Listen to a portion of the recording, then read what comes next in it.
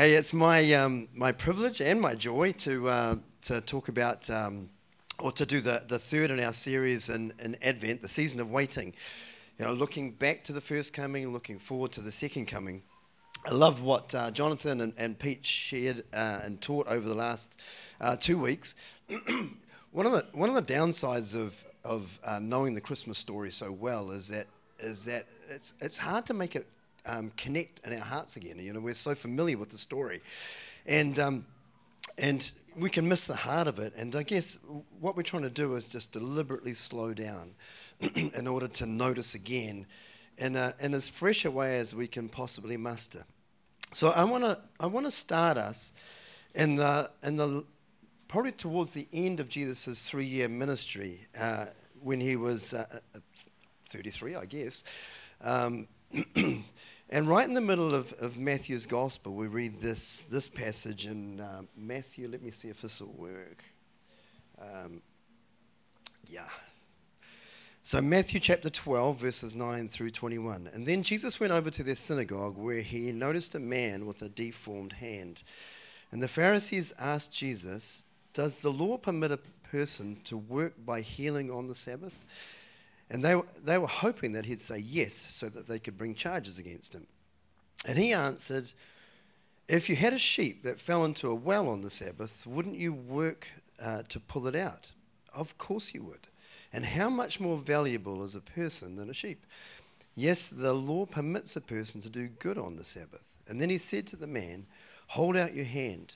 And so the man held out his hand, and it was restored just like the other one. And then the Pharisees called a meeting to plot how to kill Jesus. But Jesus knew what they were planning, so he left that area, and many people followed him, and he healed all the sick among them. But he warned them not to reveal who he was. And this fulfilled the prophecy of Isaiah concerning him. "Look at my servant, whom I have chosen. He is my beloved, who pleases me. I will put my spirit upon him, and he will proclaim justice to the nations. He will not fight or shout or raise his voice in public. He will not crush the weakest reed or put out a flickering candle. And finally, he will cause justice to be victorious, and his name will be the hope of all the world." And so the story is Jesus, in his healing and deliverance ministry, reversing the works of Satan by healing and setting people free and proclaiming the good news of the kingdom of God. And he comes to this point where the Pharisees decided it's time to eliminate Jesus. You know, he's a threat to the current order, and it's one of the few times that Jesus seems to step back from opposition. But as always, the gospel writers recognize the fulfillment of something prophesied hundreds of years before in Isaiah 42. And it's a really important point for us to pause and kind of go, God is always working his plan. You know, God's plan is utterly fascinating. And I've got so many bung fingers, I'm not sure which one to hold. I'll just keep shifting. God is utterly fascinating because the way that he entered into human history to effect this rescue was to come as a baby.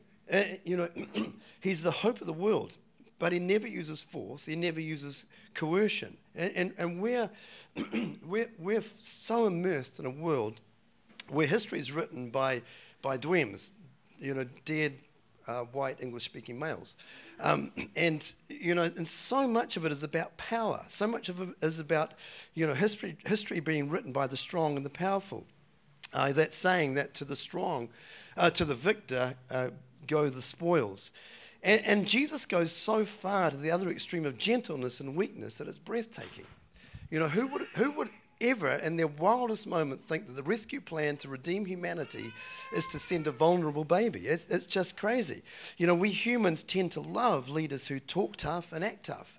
And we're always kind of going, I'm going to vote for the one that's going to be strong and going to, bring some change. And yet Jesus, the one who came to seek and save, comes as a servant and as a humble, suffering king. And even at his trial, he wouldn't defend himself.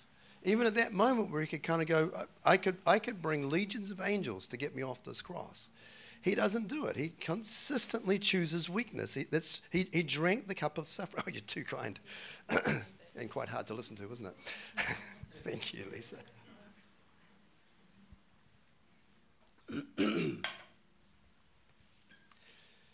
So God's rescue plan was to come as the most utterly vulnerable, weak person, a human baby.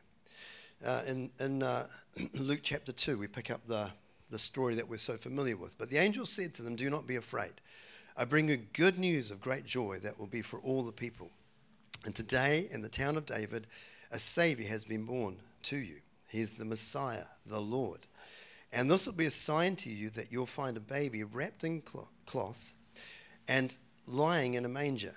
And suddenly a great company of the heavenly host appeared with the angel, praising God and saying, "Glory to God in the highest heaven, and on earth peace to those on whom his favor rests." And there's so much of the Christmas story that is almost jarring to the current conditions we find ourselves in. You know, we're still in the midst of a global pandemic, you know, which in New Zealand is still killing 20 people a week and deeply disrupting lives. You know, we have a cost of living crisis, and the apparent suggestion for that to stop that cost of living crisis is to get unemployment up to such a point, put people out of work, raise interest rates so that young people who have bought their first house end up with mortgagee sales. It seems a strange kind of thing. We're teetering at the point of no return in the global climate crisis. We have an absolutely insane war being waged in Europe again, as well as just the continuing atrocities that we witness around the world, and we still have most of the world living in a hand-to-mouth way. It seems really hard to kind of go, Jesus' entry 2,000 years ago as the hope of the world is working. And yet again, you know, you think about Israel, the actual photo, at the point of Jesus' birth, the conditions there were somewhat similar. You know, Israel was occupied by probably one of the most brutal regimes ever known. You know, Caesar would make Putin look like a little gentle child. Israel's own leaders were brutal. You know, Herod's fear and jealousy led him to slaughter all the baby boys around Bethlehem. And fortunately, Joseph was listening to God enough to take his family to Egypt in time to escape the brutality. Most people in this time were living a subsistence lifestyle where just a change of weather patterns would cause hundreds of people to die of starvation. They were utterly exposed to the vagaries of weather patterns. And a human baby in these kind of conditions, you know, we'd kind of look at those conditions and go, do not put the baby in the feeding trough. You know, many places you could put the baby, but not in the animal's feeding trough, for crying out loud. You know, it's a crazy thing. But God was determined to have a new world in which power and violence no longer reign. A world where peace and compassion can finally prevail through love. And this is the moment that we still find ourselves in. This is the first coming that the people faithfully listening to God were longing for. And yet 2,000 years on, we still don't seem to have come very far. We still seem to be wrestling with these same issues. And we're in this season of Advent, which means just to wait in eager expectation, remembering, celebrating his first coming, as Johnny led us last week, sighing, Maranatha, come Lord Jesus. You know, there's this longing in our hearts, please come. Place is a mess, for crying out loud. Let's see some change. And our hearts know that the world needs to be put right, and yet we are too powerless to make any substantial change. You know, I don't know about you, but I often kind of think, but what possible difference could I make? You know, what changes in my lifestyle could make any kind of difference? They just seem so small and insubstantial. And though we should always be positioned to leave whatever we touch better than we found it. But it's interesting that this word in the Old Testament, this word that's translated hope, there's a number of words for hope a number of words in Hebrew that are translated as hope. But the two that most often reference the coming Messiah are these two: Yachal, which means to wait for, and Kavah, which means that the tension and expectation, like a rope being pulled really tightly. It's that kind of sense. We're waiting for the tension to break. And it's interesting that hope comes from these words of waiting. You know, it's a tough thing. We've been waiting for 2,000 years. You know, we're waiting for things to change. And again, when we think about hope, my personal favorite definition of hope is that it's a strong, confident expectation that something good is going to happen. And yet our hope is not in our circumstances. Our hope is in this person. It's a strong, confident expectation that Jesus will cause some good to happen. It's very different from optimism. Optimism is kind of like, I hope circumstances change. You know, I hope things improve. I hope we get a better government. I hope we get better leaders. I hope the economic conditions change. I hope somehow or other we're going to be able to solve this climate crisis. It's an optimism, and humans do tend to lean towards optimism. We have a great optimism, and some mad scientist somewhere is going to figure out a way to kind of cure everything and put everything to right. And yet for Christians, our optimism or our hope is based on the character and the nature of God, that God is good all the time. That he's the one in which we can constantly put our hope in. When it says that he's the hope of the world, it's this expectation that we've whatever we've read of him, whatever we've experienced of him, we go, he's good. He's always good. He's always acting for good. He's always leaning into good. In the New Testament, all mention of hope is centered purely on this person of Jesus. You know, to continually focus our hope in Jesus. And so we find ourselves 2,000 years on from the first coming of Christ to be still postured towards this thing of, I believe something good is going to happen. He's the Prince of Peace. He's the wonderful Counselor. He's the Savior of the world. My posture is this: waiting in hope. See, God's past faithfulness is the source of our hope.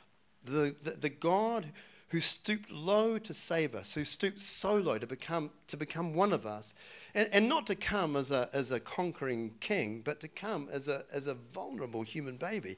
It's a phenomenal story, and like I say, it's hard because we're so familiar with the story that it doesn't sort of, it's not like a bucket of ice cold water that kind of goes, that's crazy.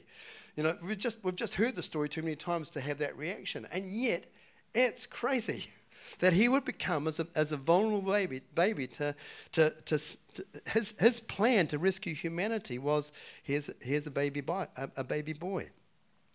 and he continues to stoop low to adopt us and to give us his name and to give us his place and his family. So the humble King who is and who will set the world right is here amongst us today, even in our small gathering today. He's inviting us to receive from him to give to those in each of our worlds. You know, we are the people of hope, and our posture is to wait in eager anticipation that something's going to happen. You know, my favourite place is looking down on O'Neill's Bay and seeing Te Henga in the distance. And you know, one of my constant meditations whenever I can get out there is just to kind of see the continued action of the ocean just eroding that coast. And the west coast is so beautiful, but don't tell anyone about it. But it's such a beautiful place. But every time you go there, something's changed. You know, it's an incredible place. It's just the inexorable power of the tides and the surf is just wearing those cliffs down. You know, and for me, I've sat in those sand dunes at times, you know, a little discouraged and sat and watched, and just thought, you know, as much as the tides come and go, as much as those waves smash into those rocks, something's happening. It doesn't look like a lot, but something's happening. Something's being carved out. And you know, for me, it's that kind of sense of just reminding myself that sometimes the change is imperceptible, and yet it's constant. And it's been constant since he first came, and it will finally be wrapped up when he comes again. You know, we have this beautiful promise in Philippians chapter 1, verse 6, being confident of this, that he who began a good work in you will carry it on to completion until the day of Christ Jesus. And then in verse 9 through 11. And this is my prayer. This is Paul praying for us. This is my prayer, that your love may abound more and more in knowledge and depth of insight, so that you may be able to discern what is best and may be pure and blameless for the day of Christ, filled with the fruit of righteousness that comes through Jesus Christ, to the glory and to the praise of God. And so our posture, this thing of Advent, to wait in eager expectation, Jesus being the hope of the world, is to wait and to watch and to see what he's doing. It's just this incredible knowing that we get to the end of the year. I think all of us can look back and go, I've changed. I mean, this has been a tough year. It's been hard for so many people. It's been personally really hard. But it's been a hard year, and yet I'm a different man than I was this time last year. Things have changed. I've seen his faithfulness, seen his kindness, seen his generosity. He never abandons us. Being confident of this, that he who began a good work in us will carry it on to completion until the day of Christ Jesus. We don't know when it's going to come, but we're aware that the scriptures say that his second coming will be like a thief in the night. No matter how much we manipulate the scriptures, we can't work out when it's going to come, but we do know this: it's going to come. He's coming back, just the same as he came the first time. He's coming back the second time. He's going to wrap everything up and put everything to right. It's going to be beautiful. And we may be alive at that time, or we may be not. I've got more time behind me than I have in front of me these days, which is actually a pretty privileged position to be in. To look back and just kind of go, I've seen him at work. I've experienced him at work. I'm so grateful for what he's done. And so we have this, we wait in this posture, knowing this, that a God who comes on a rescue mission as a helpless, vulnerable baby, he's a God who embodies hope.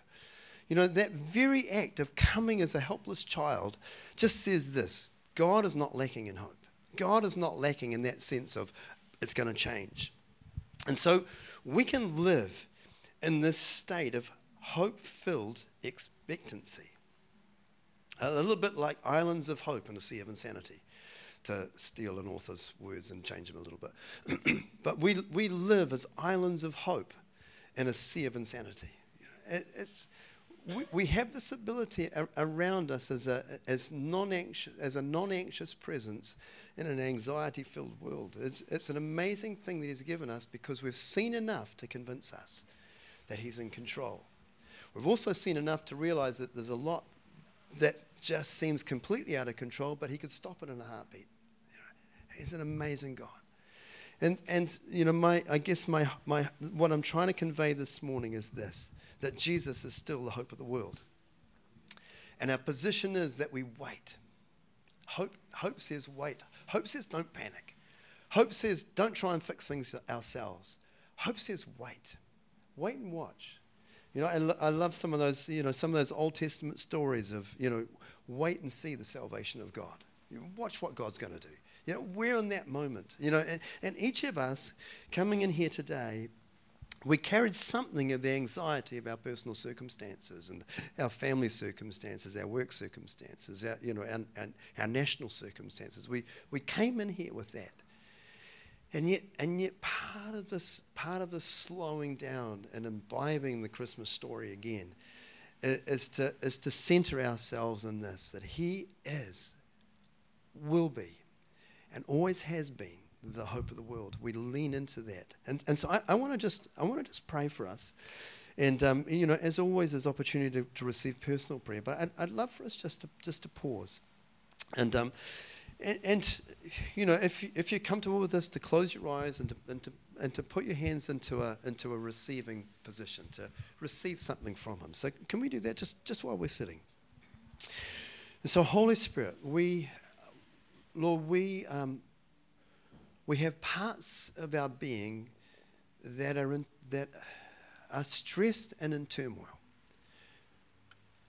Whether it be a family member, whether it be a personal circumstance, whether it be a financial circumstance, whether it be looking into the future and fear being there. Lord, whatever it is that we came in with today, whether it's our health, whether it's the state of our heart, Lord, we offer it to you again. We offer that to you. You are the hope of the world. And your name will always be the hope of the world. And so right now we posture ourselves, Lord, with our hands out, ready to receive from you. So we welcome you, Prince of Peace. We welcome you, Wonderful Counselor, Son of God, Almighty God. We welcome you into our circumstances.